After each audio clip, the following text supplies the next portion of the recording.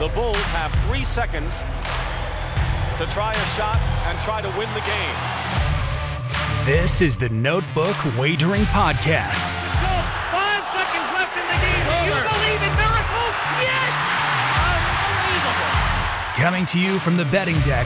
Don't believe what I just saw. Here are your hosts. Diggs! Sideline! Touchdown! Unbelievable!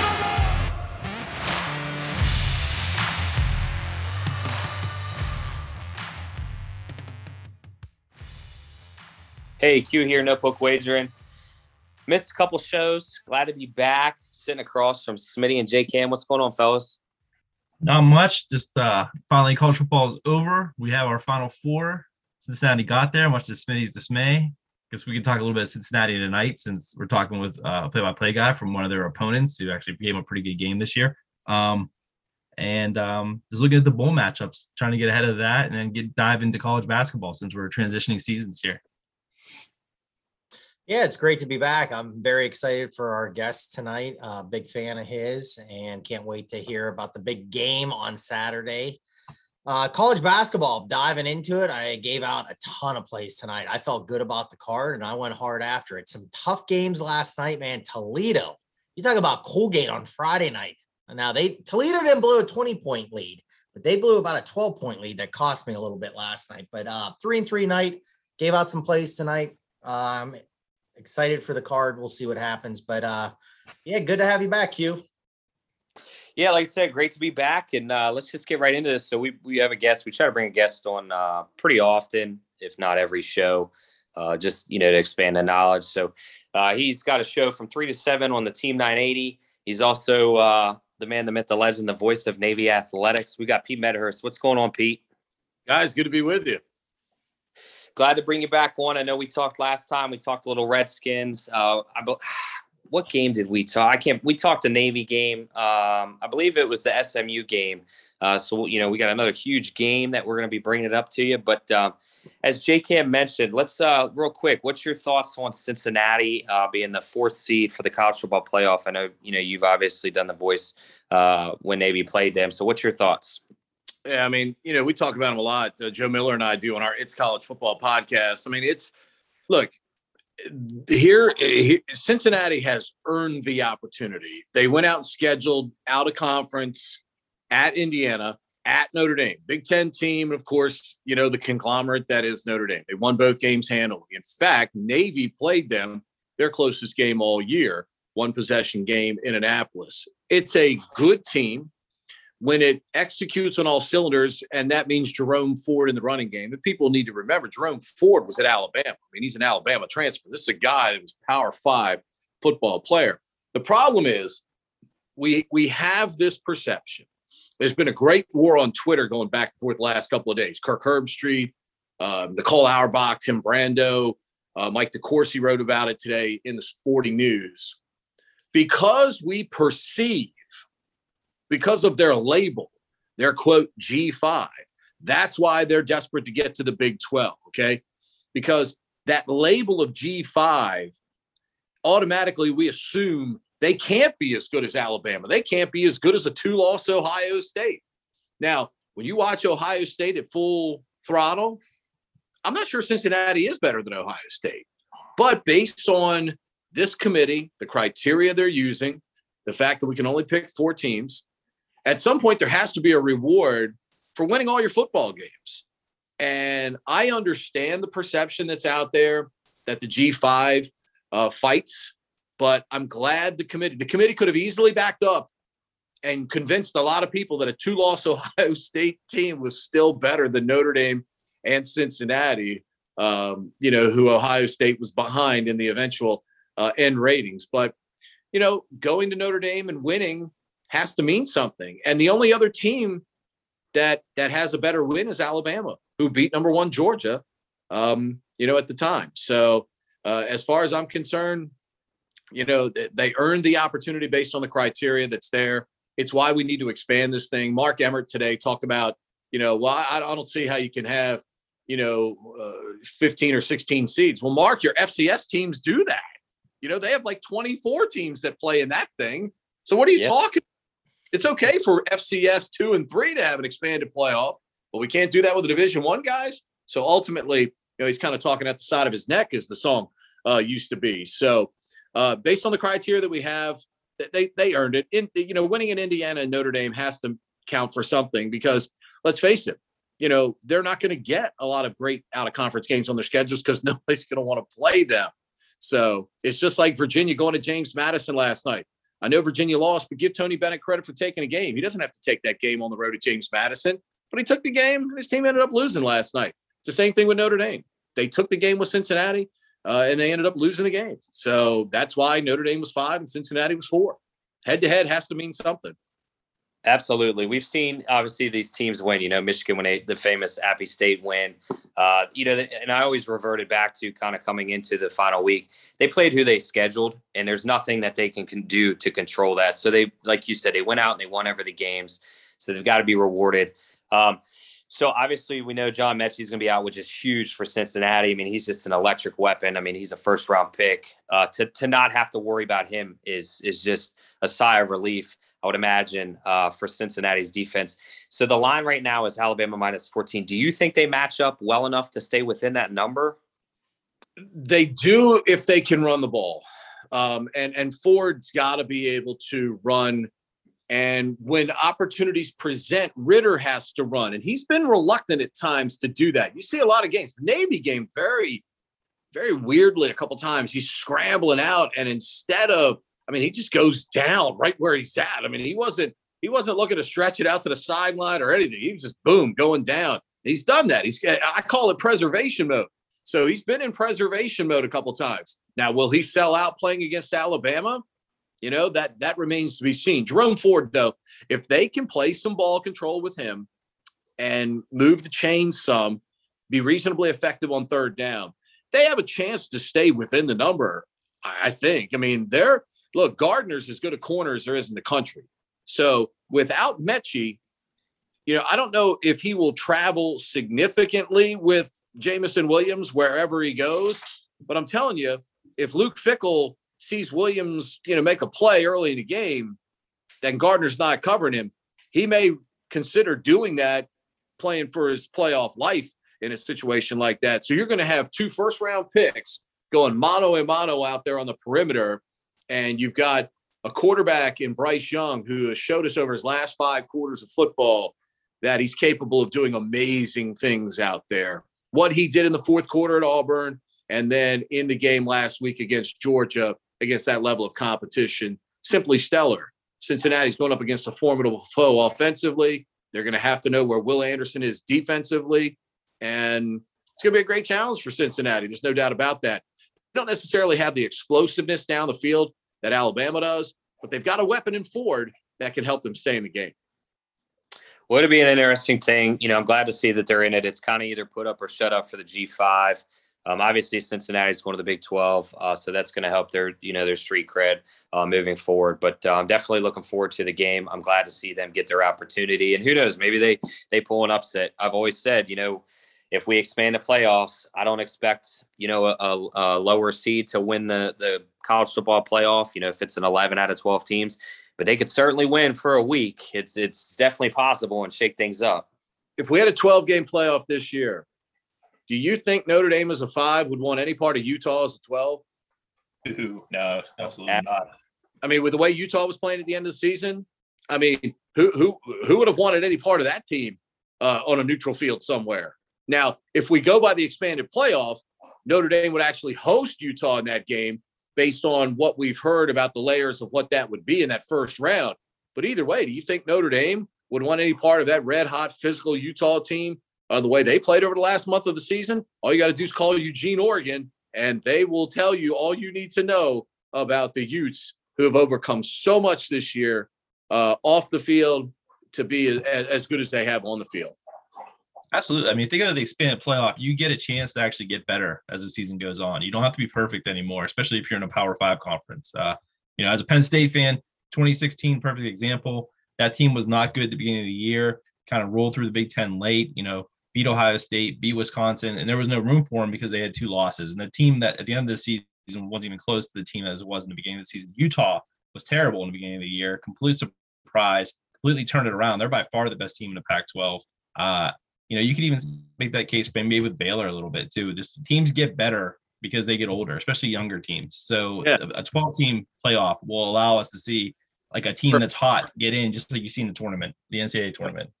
A&M was a perfect example last year. I mean, nobody would have wanted a first-round matchup with them the way they were playing at the end of the season. Kellen Mond was playing some terrific football for them. They had a great running back as well. So, that's why I like the expansion of the playoff. Is an 8, 9, or 10 going to win consistently? No. By nature, we know the better teams are going to win most of the time.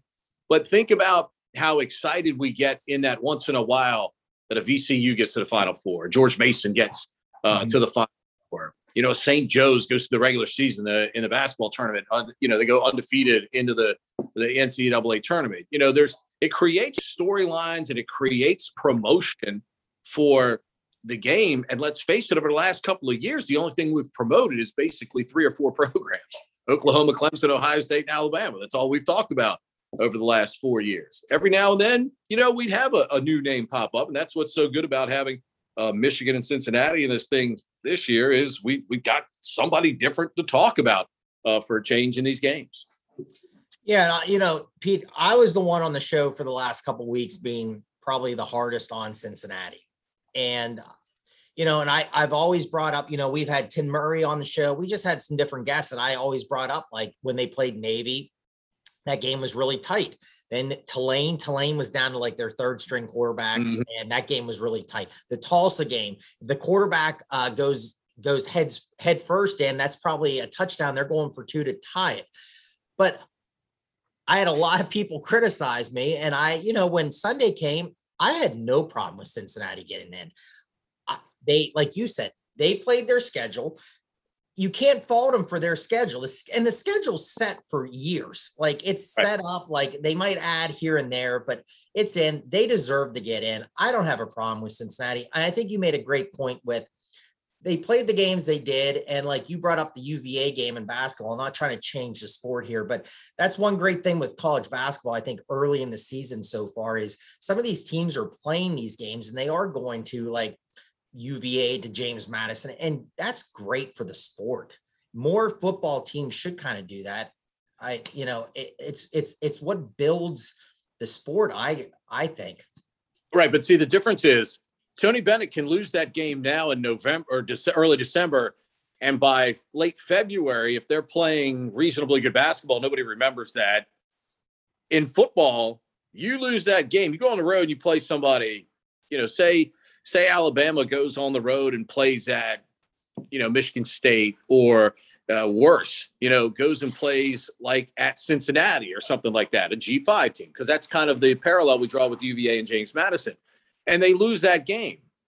That it's hard to recover from that game in football if you lose just one time. In basketball, you've got time to recover from it because of the 68 teams that get into the tournament. So there's still time for Tony's team to get it together. They've got a long way to go. They're not a deep team, but they've at least got time. You lose in September, you got to work your rear end off to get back into this thing in terms of, and that's why, Alabama having the opportunity against Georgia helps them considerably. Sure, everybody knew they were the committee loved them anyway, but because that game against Georgia at the end of the season is there for them for the taking. I mean, what if Notre Dame or Ohio State had another game against a top opponent?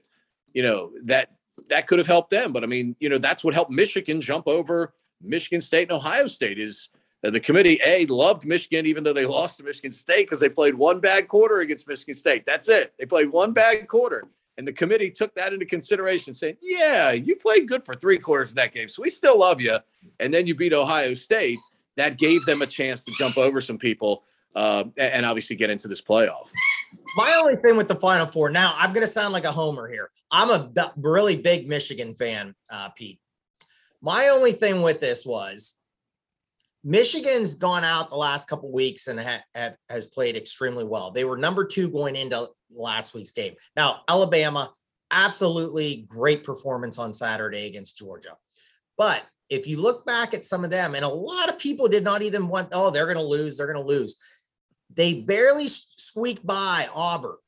I mean, they didn't score that game. That's still remarkable to me that they had 0 points like in the third quarter or late in that game. How did they not score against Auburn? And then they do something against Georgia. But a lot of people, what's your thought? I just want to hear it. I'm going to take my being a homer out of Michigan. Why did Michigan not go to number 1 and Alabama go to number 2? Is it because of the rematch, you think? Alabama played off. Stop. This is my dog. She's trying to get on the show. Alabama played Auburn essentially without Jamison Williams. He got eliminated by a targeting penalty on special teams. That's their best player outside of the quarterback. And in the Georgia game, they beat the number 1 team in the country soundly.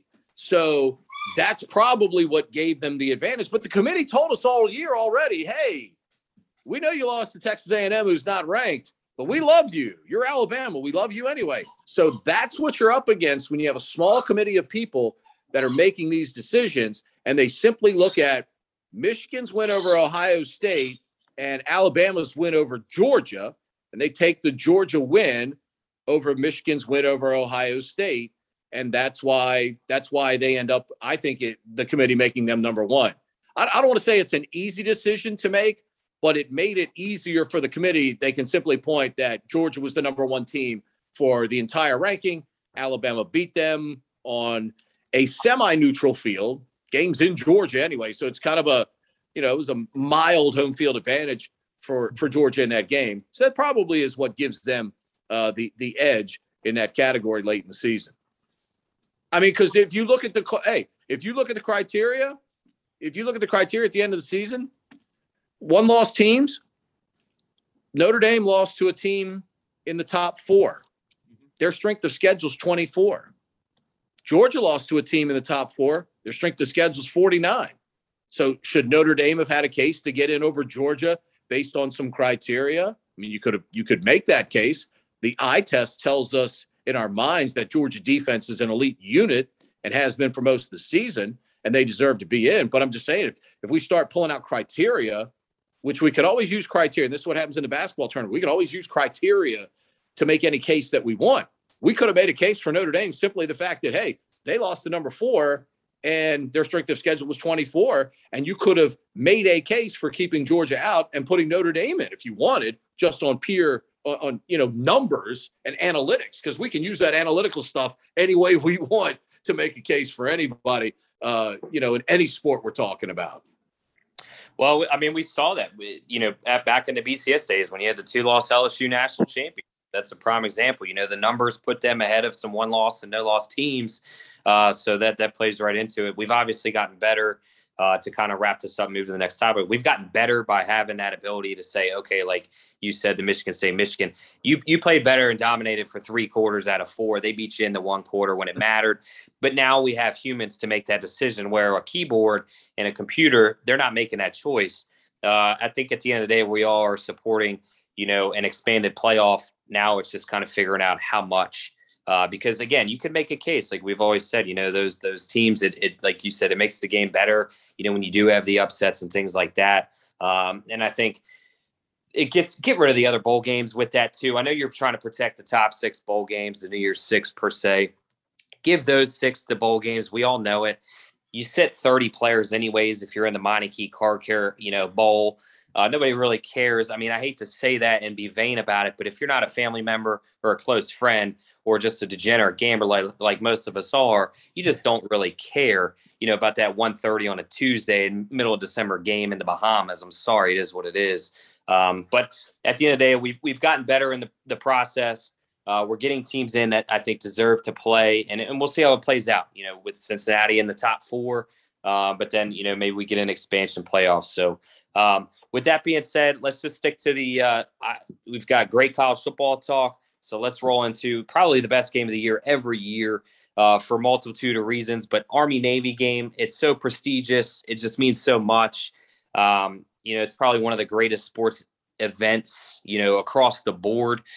So right now you have Army laying 7.5. I mean, they are just taking in all the money. It's 92% of the money and 58% of the tickets. Just kind of give me, I mean, you're the expert on this. Give me the runaround for the game. I think the higher the number, if you can get Navy, this game traditionally, even in a pandemic last year, this thing is 3-0, late third quarter. Navy breaks off a big run. They get stopped at the 1 yard line. If we punch it in, we probably win the game 7-3. So I think you're talking about, because there's so few possessions in this game, total certainly is something you look at in any Army or Navy game, especially when they play each other. Any service academy game, the number tends to be down for the most part because of the lack of possessions in the football game. I think both defenses are really good. I mean, I don't think there's any question. Both defenses are good, and they're going to have a lot of say. They're going to dictate what happens in this game. So, Navy's gotten progressively better as the season has gone along. There's no question that the competition they've played overall is better than Army's schedule, for what that's worth. But Army going to Liberty, people don't realize how to go to Liberty and just smash Liberty the way they did. It's a pretty impressive win for the Black Knights. I was really surprised at how non-competitive Liberty was in that game. Not that Army won it, because Army can play keep away. But what happens with both of these teams when you play them is, if you miss a couple of turns, all of a sudden you're in panic mode, because you look up in the late third quarter, you've had the ball like 4, maybe 5 times. You've only got 10 points on the board. You look up and they're beating you like 21-10, and you're running out of time, and you start to play panic offense. The great thing about both of these teams is offensively is they understand that. And I think I think we're headed for another close, low-scoring game between these two coming up on Saturday. Of course, last year the game was at West Point on the home turf. This is close to West Point. Meadowland's not far away down at Garden State Parkway. But I think we have the chance for another great football game coming up on Saturday, no doubt about it. 15 in a row unders. Yeah. J-Cam. I can tell J-Cam's shaking his head because he likes the over. He says he's going to be different. Love it. Analytics. And, the under speaks loudly all the time in this game. So it does. No, I was just looking at it. I think we went through the scores before you came on. I think 38 was it the highest to the last 5 years, and 38 and the other games were in the 20s. So, and then last year's game was obviously I think it was in the fog, right? Up in West Point. And 2019 was an outlier because Malcolm Perry ran for over 300 yards. He ran for 2,000 for us that season. Obviously, he's an NFL player. He's in the league right now on the Saints roster. So that's a difference maker in a service academy game, just like Keenan Reynolds was for Navy, winning 4 straight games in that series. He's a guy that made it to the league. So when you have a player of that caliber who can make that kind of a difference, that in itself, gives you an edge. But even in a couple of those games later in Keenan's career, I think his last game, they only won 21-17. So, but again, low total in the course of that game, 38 up on the board again. So, Pete, I got a question. So, you voice the Navy, you go every game you're doing. What makes this game so special? When you see, 4,400 kids from each school march in to the stadium in step, I try to explain this to people. And unfortunately, we got another example of that. They just announced today, Brian Bourgeois, who played for us in the early 2000s, SEAL Team 8 commander, passed away in a training accident a few days ago. And that's always the point I try to make to people in these interviews is when these football players are done on Saturday, Army has another game because they're going to go to the Armed Forces Bowl. So, but when they hang up that helmet for the last time, for 99% of them, usually it's their last football game. They then join the greatest fighting force in the world, 6 months later for the seniors. And they work every day to protect our freedoms and our way of life in this country. And on Saturday, we don't see any political affiliation. There's no Republican. There's no Democrat. There's no independent.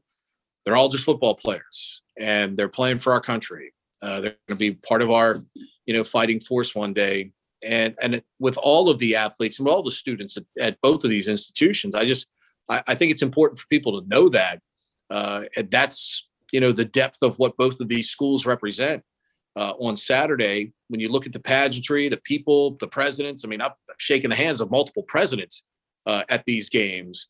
Mark Wahlberg is in my booth a couple of years ago, taking pictures with me and Joe Miller, my color man. And, the secretaries of the Navy and people like that I've had a chance to interview and get to know, and they know me by my name. That's what the next year, that's what, struck me. I'm like, my gosh, this guy's, one of the top 5 or 6 most important people in the world from a, defense standpoint. This guy knows my name when he shows up the next year. So that's what this game is all about. It's about players who are selfless, who sign up for something greater than just football. And that's to protect our country each and every day upon graduation. So what's your schedule like on this week? Obviously, as the voice of Navy, how much media do you have to do on a given Army-Navy week? Like, obviously, we're bugging you here for a good half hour, but what is it every night leading up to the game? Yeah, this is I think this is my 4th or 5th one so far. I got 2 more tonight. Then I got to get in the car tomorrow, 2:30 a.m. I'll be at the Meadowlands starting at 6 a.m. doing marketing for USAA on TV stations across the country. I got to be on the weather. I'll be on the Weather Channel Thursday morning at 8:30 with Jim Cantori and Stephanie Abrams. So then I'll come home. I got to actually do the Army-Navy swim meet with Rowdy Gaines on ESPN Plus Thursday night. Then I drive back up there. We're doing Radio Row on the USS Intrepid Friday afternoon, which is in Manhattan. And then I'll drive back to the team hotel Friday night, and we'll get up and do the game. I'm glad it's not a noon game. As much as I love noon games, noon in Philadelphia a couple of weeks ago was fantastic. I was home in time to watch the second half of Alabama-Auburn and night games. Great. I was able to watch the full Bedlam game and stuff. But so noon kickoffs are really, really good. We don't play many of those, unfortunately. But, 3 o'clock game, the march on's a little after 12. So we'll probably have to be at the stadium by 10:30 because of all the security measures and things of that nature. But the next 72 hours, Thursday, Friday, and Saturday, are just a whirlwind. They're a blur. But, I wouldn't have it any other way. As a 5-year-old, this is all I've ever wanted to do my entire life. And so I'm not going to complain now that I'm actually having to do some work in that capacity, because I love talking about the Naval Academy. I've been a part of their broadcast crew since 1997 in various ways. And to be able to meet these student athletes, male and female, their coaches, people that ascend into, Navy and Marine Corps leadership eventually, and see them come back and to be able to talk about their lives with them, and more importantly, try to express to the country what these young men and women do at both places. I find it to be a responsibility, and I don't take that responsibility lightly. And I just enjoy talking about them, because getting to know them, their parents, their backgrounds, it's been fascinating through the years to get to know a lot of these kids. That's for sure. And like I said, there's only 130 Division I football teams, and I'm the play-by-play voice for one of them. So, that puts you in pretty select company. Yeah, that's incredible. This is one of the few games, I get goosebumps, obviously when your team's playing in a national championship or something, you get that. But Army-Navy, just being a neutral fan, it definitely gets me a little goosebumps and gets me going, for the game. But we will have to talk to Navy Athletics and maybe get you a private jet, because that's a lot of driving for Pete, the A-list Medhurst. So we'll get in touch with the school. Louisville back a couple of Mondays ago for basketball. I left my house at 7 a.m., got into Louisville a little after 4, broadcasted the game at 8, got in a car right after the game, and drove back. So an interesting drive. I can tell you a lot about Western Maryland, West Virginia, and Kentucky if you that direction on 79. Trust me. I love it. All right, Pete, I want to get your thoughts, and then we will let you go. I know you got some other commitments tonight. But so last time I brought you on, it was you and me. We were talking a little Washington football team. It was right before they kind of went on this run. They played really well since the Packers game. They were in that game on the road. And then, since that, they're 4-2. They've won 4 in a row, and they played some decent opponents. The Raiders are certainly tough. The Panthers, Cam Newton's always tough just from a defensive standpoint. And then the Bucs, the Super Bowl defending champs.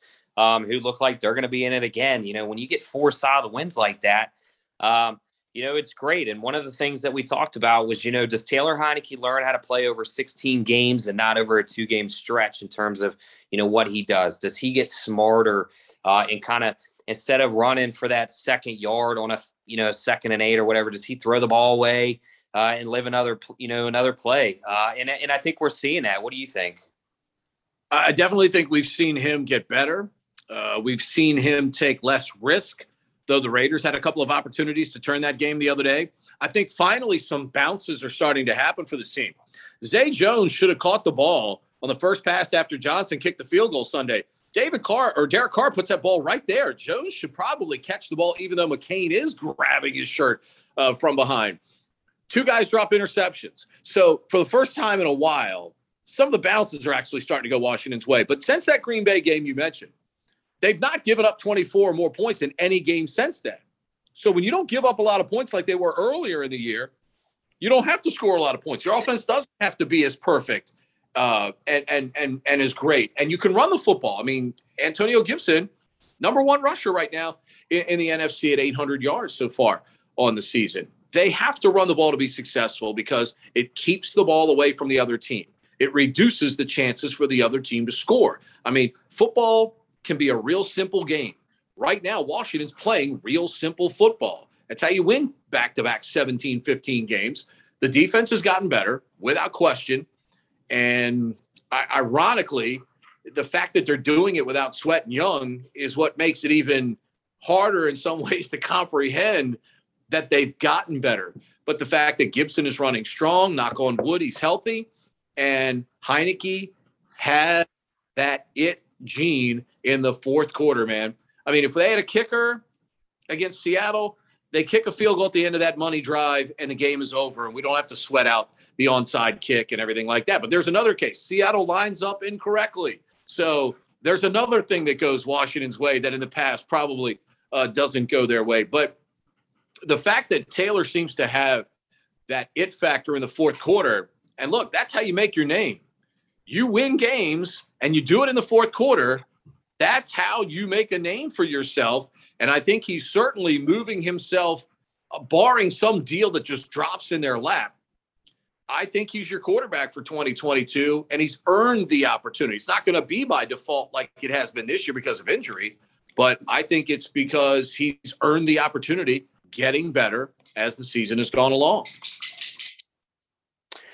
Yeah, absolutely. I think it's great you mentioned that Chase Young's out. Montez Sweat has been injured. Now it is, I will say, I thought Montez Sweat, when he was playing, was definitely playing better than Chase Young. I think he's a little more polished. I mean, with Chase Young, you just get the straight bull rush every time. Sweat does a little more.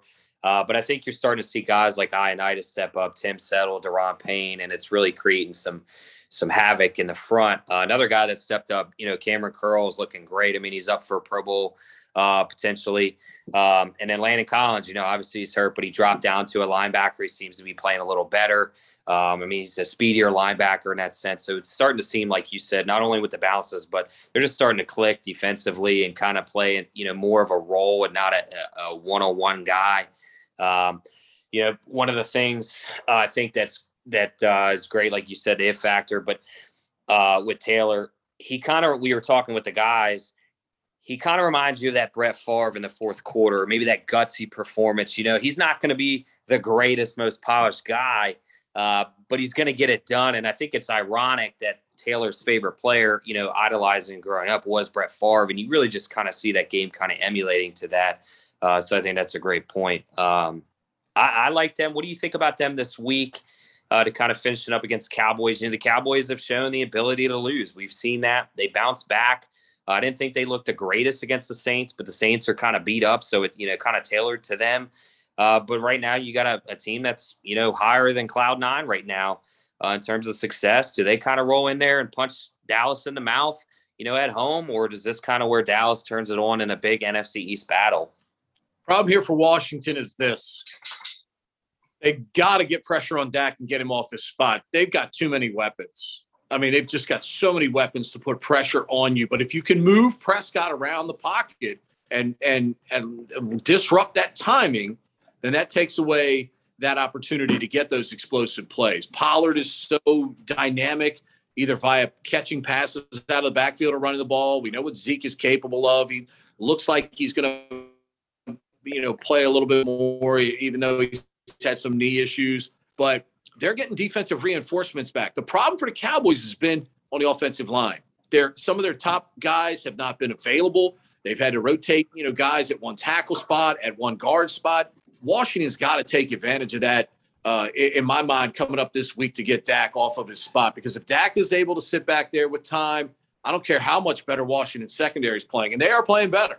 I don't care how much better they're playing. If Dak's got time to throw to those weapons, that's going to be a problem coming up on Sunday, because Washington has probably, outside of, I would put Dallas's weapons on the perimeter.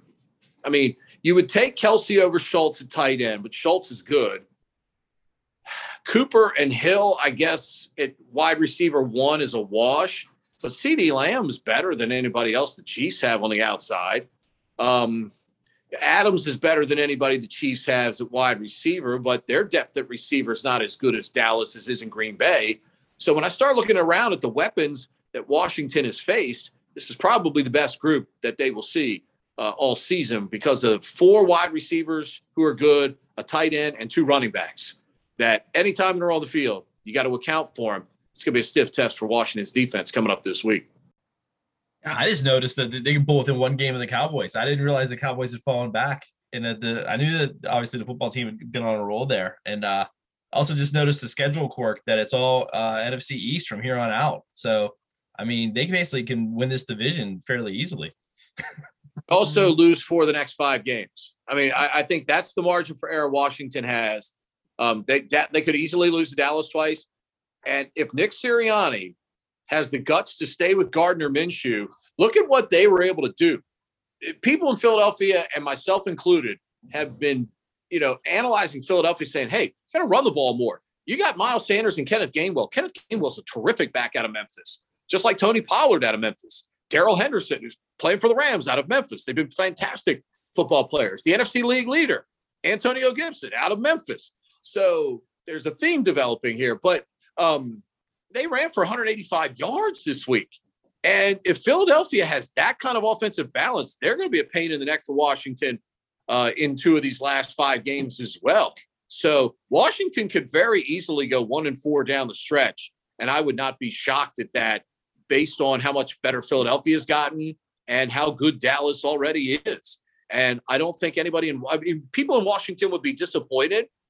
But when you look at the depth of Washington's roster, where they are right now and where they could end up, probably wouldn't satisfy the fan base. But if Ron got this team to 8 or 9 wins somehow, I think that would have to be successful. 9 certainly gets you in the discussion for the playoffs.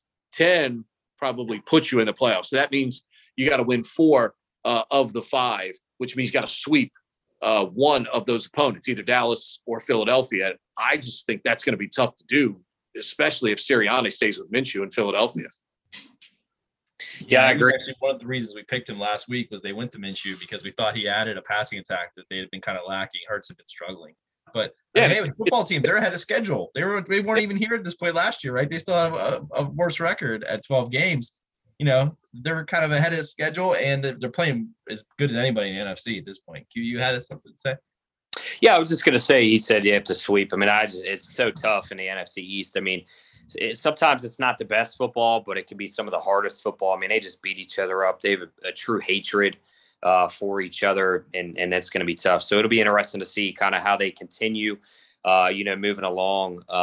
I would have to say, if I had to pick one who I would think they would sweep, it would be Philly, just for the simple fact I think the Cowboys have a little better defense than them. So I think you score.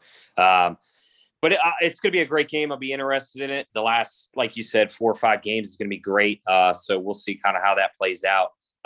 Pete, I want to thank you again for coming on. I know you're a busy guy. It means the world to us to have you on, especially, Smitty and I are in the DMV area. So, we tune into you pretty regularly. I remember the first time I heard you was on the Junkies, and I was like, man, who's that guy? And they, refer to you as Pedro, and I've been, stuck on you ever since. So I appreciate you coming on. And I know Smitty, J Cam, and the other guy who's not with us could probably attest to the same. So I appreciate it. Anytime, man. Anytime for you guys. All right, Pete. We'll get with you. We'll get you on again, and take care. Good luck. Drive safe, and enjoy the game. I mean, it's going to be a great game, but we'll be watching. All right. Appreciate it, guys. Thank you. Thank you, Pete. Appreciate the time. Great interview, boys. Again, Pete Medhurst. I mean, he's a local guy around here. You know, he's just incredible. Jason, I mean, you definitely miss a good radio guy down here. Yeah, no, I mean, working with the commute, obviously, without a commute these days, I don't get as much radio as I used to. So that's I have to make it up with great podcasts like ours. Fair enough. Hey, we're gonna have to get in that booth. Mark Wahlberg's a B-lister compared to us. I'll tell you what, yeah, that was, again, you know, I saying to someone a couple of days ago, and they said, you know, talked about our podcast, and they were asking me some things, and I said, again, it's just the people we get to meet. Mm-hmm. Like this is the coolest thing about, because we're opinionated, and you might, hey, listen, some people don't really like my opinion on some certain things, and that's great. I mean, and that's fine, and that's what it's about. But man, the greatest thing that we've done so far is get to meet these people that we've watched on television or just doing in the booth, to radio down here, to on the football field, and just to have a chance to talk to these people. It is remarkable. And he's, like Q said, man, being down here, the one question I wanted to ask him, and we'll get him on again, because I just wanted to know he does everything. I mean, that guy does everything. He does Rosecroft racing announcer, you know, Navy football, I think Navy basketball, Navy swimming. I didn't even know that. Add another one on that. He umpires softball games. He referees high school basketball games. He does Nats. He did a couple of Nats games in the past. Has a radio show. Everything. Follow him on Twitter too. I mean, it's neat to follow him on Twitter and stuff. And he's a stand-up guy. Like I said, I wrote him. I think, what did I tell you guys the other night? He follows us. We follow him. I think I wrote him at like midnight the other night. I mean, he responded right back to me, and we set all this up. And he was like, try to do it in the afternoon. And I said, oh, you know, we all have day jobs. And I said, hey, we'll get you back on. And he wrote me right back and said, no, we're going to make it work. And that's awesome. That was cool of him. So we appreciate it, man. And just to hear the Army Navy stuff that he said there was remarkable, I think. Yeah, no, that was really great to be able to get him during Army Navy week, and to hear his schedule, which has to be chaotic, and for him to make time with us was great. It's sorry, go ahead, Q. Oh, I was just gonna say, I'll tell you what, I was kind of digging that Navy hoodie he had. I might have to find it. That was pretty nice. I don't know if you guys paid any attention to it, but it's their new uniform scheme, and I was pretty hooked on it. Hey, I like merch. I like team merch. Nothing wrong with team merch. I was buying a different T-shirt every week from Home Field Apparel. So, Pete, if you're listening, I'm a size large. I love it. All right, boys. Again, we'll get him back on. That was a great interview. I'm sure everybody will like that one. Let's talk about. Can I just jump in, because I knew we needed to get him off, and I think you guys, what you said about the football team, because one thing about me is I'm going to be opinionated on the show, and if I'm right, I'm going to tell you about it. I think if I'm incorrect, well, I'll come back and say that maybe I was incorrect. The one thing about the football team, now I did not take them Sunday. I took Vegas, and that was a tough game, and I lost, and that's fine. And I've been taking the football team the last couple of weeks. The thing about the football team that I think is different right now is they have an identity. And my point with the identity is this. They went with Taylor not taking as many chances, playing smart, and they're pounding the football. They're taking those drives when they, like, you know, I can't remember the game. I can't remember who it was against. I'm sorry. But my point is, they had the lead late, and the entire drive in the fourth quarter, they controlled the ball and they iced it. That's what they're doing right now. They're really, I do not recall a team down here the last couple of years that had an identity that right now they do. It's pound the ball, pound the ball, play smart, let him scramble, let him make shorter throws, not taking chances. Are they low scoring games? Who cares? It doesn't matter. End of the game, it's the W. And right now they're doing the W. So I tip my hat to them right now. I'm not a big fan of theirs team down here, living down here. I'm a Steeler fan, but they're playing well. And I can't remember who said it on the show a little bit ago, right? I think it might've been J-Cam, that right now they are playing one of the best football in the NFC. Jason, I know you got a point, but I'll just touch on Smitty real quick. You know, you were saying they're shortening the throws. That's what works for them. I mean, they have such shifty guys, and they're not the biggest receivers to begin with. So those short throws, I mean, it gives them a clear advantage. But with those short throws, and I have always said this, I've never understood it. When you have like 3rd and short, you know, 3rd and 3 or 4th and 2, I've never understood why teams run like whatever the yardage is, they run the route like 1 or 2 yards short. And they always get tackled right, you know, just before the line. I've never understood that. The one thing I've noticed is when they're getting in those opportunities or those situations, if they're 4th and 3 or 3rd and 2, they're running past the sticks. And that is the difference in keeping those drives together. They're not doing the dumb things that every team has done for decades. And I've sat there and said, why would you run a dumb route like that? If you needed 2 yards, why are you running a 1 yard out?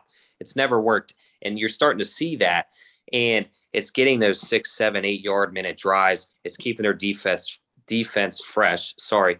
And then it's keeping the other team off the field. And those are the identity. I think, like you said, it goes with the yardage. They're pounding, but they're playing smart with those short yard gains, and it's working for them. That's the identity, is playing smart. Yeah, no, as an outsider who doesn't see them play that much, I mean, you just see the difference in the body language and everything else since Rivera's got there. You know, they played the Steelers on one of those midweek games last year that COVID forced. And even though they trailed for most of that game, you can just kind of tell that they had a plan. And you haven't seen that out of the football team, like you said, in a good long time. And you can just tell that they've bought in. Now, I think they had some issues earlier in the year where I don't necessarily think Young bought in. I think he started to read the headlines a little bit. And he'll figure that out now as he sees his teammates kind of without him, they're doing just as well. I mean, I think that's important for a guy of that level to understand that, you know, everyone still has to do their role. You're just really good at your role. But I mean, that's the biggest difference, right? That when you see teams go on the road and play against the Packers and play them like, you know, inch for inch, you know that team's well coached and they're executing the game plan that went forth. So you can just tell the difference Rivera's made. They just need to fill in the bodies, and I think they're actually doing a good job of that too. So, you know, obviously Heineke's had a good year at quarterback. We'll see if he's a long-term guy. He deserves a shot at it just for his performance this year. But, you know, they're going to have another draft. They're going to keep adding on, and it'll be interesting to see where they go. I think that's every team. I mean, Heineke, and again, I've joked on the show because there's some listeners that are diehard his fans, and I've made some jokes. He absolutely deserves everything he's getting right now. He has a shot to be the quarterback. No joke aside, I'm not joking anymore. He has done that. But I agree with Jason. You know, they're going to draft. It's like the Steelers, man. Steelers are going to be in the same situation. Where are they going with the quarterback? You know, is it Rudolph? Who is it? Like every team, but that's competition. That's what it's about. That's everybody. You shouldn't just say maybe this guy, if he's like it should have been like what it was this year. They brought Fitzpatrick in. Heineke played great in the playoff game. It was competition. That's what overall makes teams better is competition. To kind of end the Redskins talk before we get into the Thursday night game. So we obviously said, like, who do you know going into next season, or if you hindsight's 2020, would you have started Heineke or Fitzmagic? You know, we all kind of consensusly chose Heineke. When you look at who they have, you know, I think Mac Jones, you know, they had the opportunity to draft him. They didn't. I think you still would draft him, you know, especially what he's done in New England.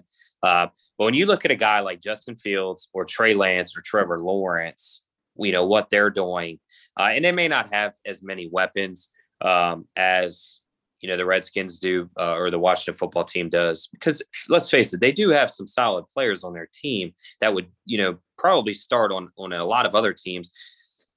Comparing Heineke to those guys, where do you stand? Because I almost lean Heineke. I know he's a little older by a couple years, but I think in the same amount of time that those guys have shown, he's produced better. What do you think, Jason? Yeah, no, I completely agree. I mean, I think, he's kind of earned the job, and he's done it with performance, which you don't always see. They've tried to take it away from him, and he's kind of had to fight for it. And, there's some that thing too. He knows the other side of it. Like, he's seen when you don't get to play, when you actually get cut. And I think that helps him a lot. I think that kind of helps him play the way he does, because, he's seen what the other side is if you get cut, if you lose your job. And, he was there. He was in NBA school. he was out of the league. So, I mean, I think that's a big part of why he's been good. Smitty, who would you take? If you could compare, what Heineke's done this season to the same season that Trevor Lawrence and Justin Fields and those guys. I mean, who at this point, Jason, I think agrees, and I would agree. Based on the same amount of playing time, I'm probably now. Obviously, their ceilings, higher than Heineke's, but I'm taking Heineke to start over Justin Fields, over Trevor Lawrence. I think he's just producing more, and he is a young guy on a cheaper contract. Well, man, that's tough. I think that the problem is with people is you get caught up in the name. Heineke, now again, in fantasy football, Heineke was great to have on your team because he was throwing up a lot of numbers, but you want the name coming into your team because the franchise quarterback. I think it just goes back with running backs. Right now, if you look at Dallas, and you have Dallas. Now, Ezekiel Elliott has some issues with some knees and some ankles right now. But Tony Pollard was right now, even when maybe Zeke was healthy, Pollard was not the big name, but maybe playing better. Same thing. I think too many people sometimes get caught up in the name of the people and not by the performance. There's practice and there's a game. Who plays better should be playing. Bottom line. It doesn't matter. But again, the problem is it's a business and they put a lot of money into people. And that's the problem, because you got to get those people that have the money on their contract in there to play. And he doesn't make a lot right now. Absolutely. What the Skins or football team, whatever you want to call them, what they should do next year, he absolutely should have the job. I think. If you want to draft somebody new and have that competition again, go for it. Same with, I think, a lot of teams will do that. But he deserves, and again, I've made a lot of jokes on the show. He has played fantastic. And again, tip my hat to them, man. They're playing extremely well. And I think, like J Cam said, you look anybody right now in there, they are right there. They can be up there in the playoffs, and they could win some games in the playoffs, how they're playing right now. I mean, obviously, like Jones would probably be the only one you would make an argument about right now that you would take over him. Everyone else is still really in a raw stage or developmental stage. If Fields has shown flashes, I mean, he played pretty well Monday night against the Steelers. He showed you what he could do, why people were excited. You also saw a lot of things that he doesn't do well. Lance is basically a pure development. He's a good example of where, that guy's gonna have to make a huge jump in the offseason for them, or they're gonna have some real issues with caps because they're gonna have a lot of money tied up in quarterback when they didn't want to. Wilson is he's another guy, probably needs to sit a little bit behind a vet and just kind of ease up a little. I mean, the arm's there, but he makes some really bad decisions. I thought he would improve as the season got on. Injury's been a factor, but he really hasn't. And I think Trevor Lawrence, he needs them to kind of reset that whole situation, because he is not blossoming. He's not developing. You're seeing the same numbers. The yards per attempt isn't great. People say the receivers aren't that great, but they look like they could have been. So, I mean, that's really, Jones is the only guy you can even compare on a production level. And then, like you said, the cost is big time to help, because, I mean, you've got veteran guys that you can put around him, and they're building a team, and he's cheap. The hardest thing too is just, I've said on the show, Jones just kind of got into the great situation, got in a team last year that, but they had so many guys that opted out too. They brought a lot of guys back on that New England team. Then you add into the running backs that they brought in. There's another one, Stevenson, I think a really late, J Cam would probably know this better than me, what round he was picked in. It's just, he walked into a right situation, smart coaches, good offensive line, couple weapons. They don't have blow your mind away wide receivers or anything, but it's just that whole team thing. I have a lot of people coming at and going, well, the Steelers should draft this guy. And I'm like, Yeah, they could. I don't know if they will. It just depends on what team they go to. Because, again, is Justin Fields talented? Yes. Is he on the greatest team? No. You saw that with Carr's brother for the Raiders right now. When he got picked number 1 by the Texans, he was great at Fresno State. Well, he had no offensive line. He got killed all the time. He was laying on his back. Then you get that bad, you get the little happy feet. You get some bad, maybe,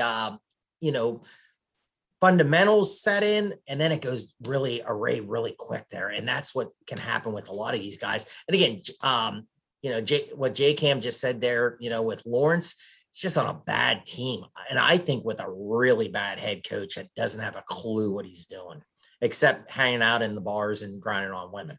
Oh, I just said that. Go on.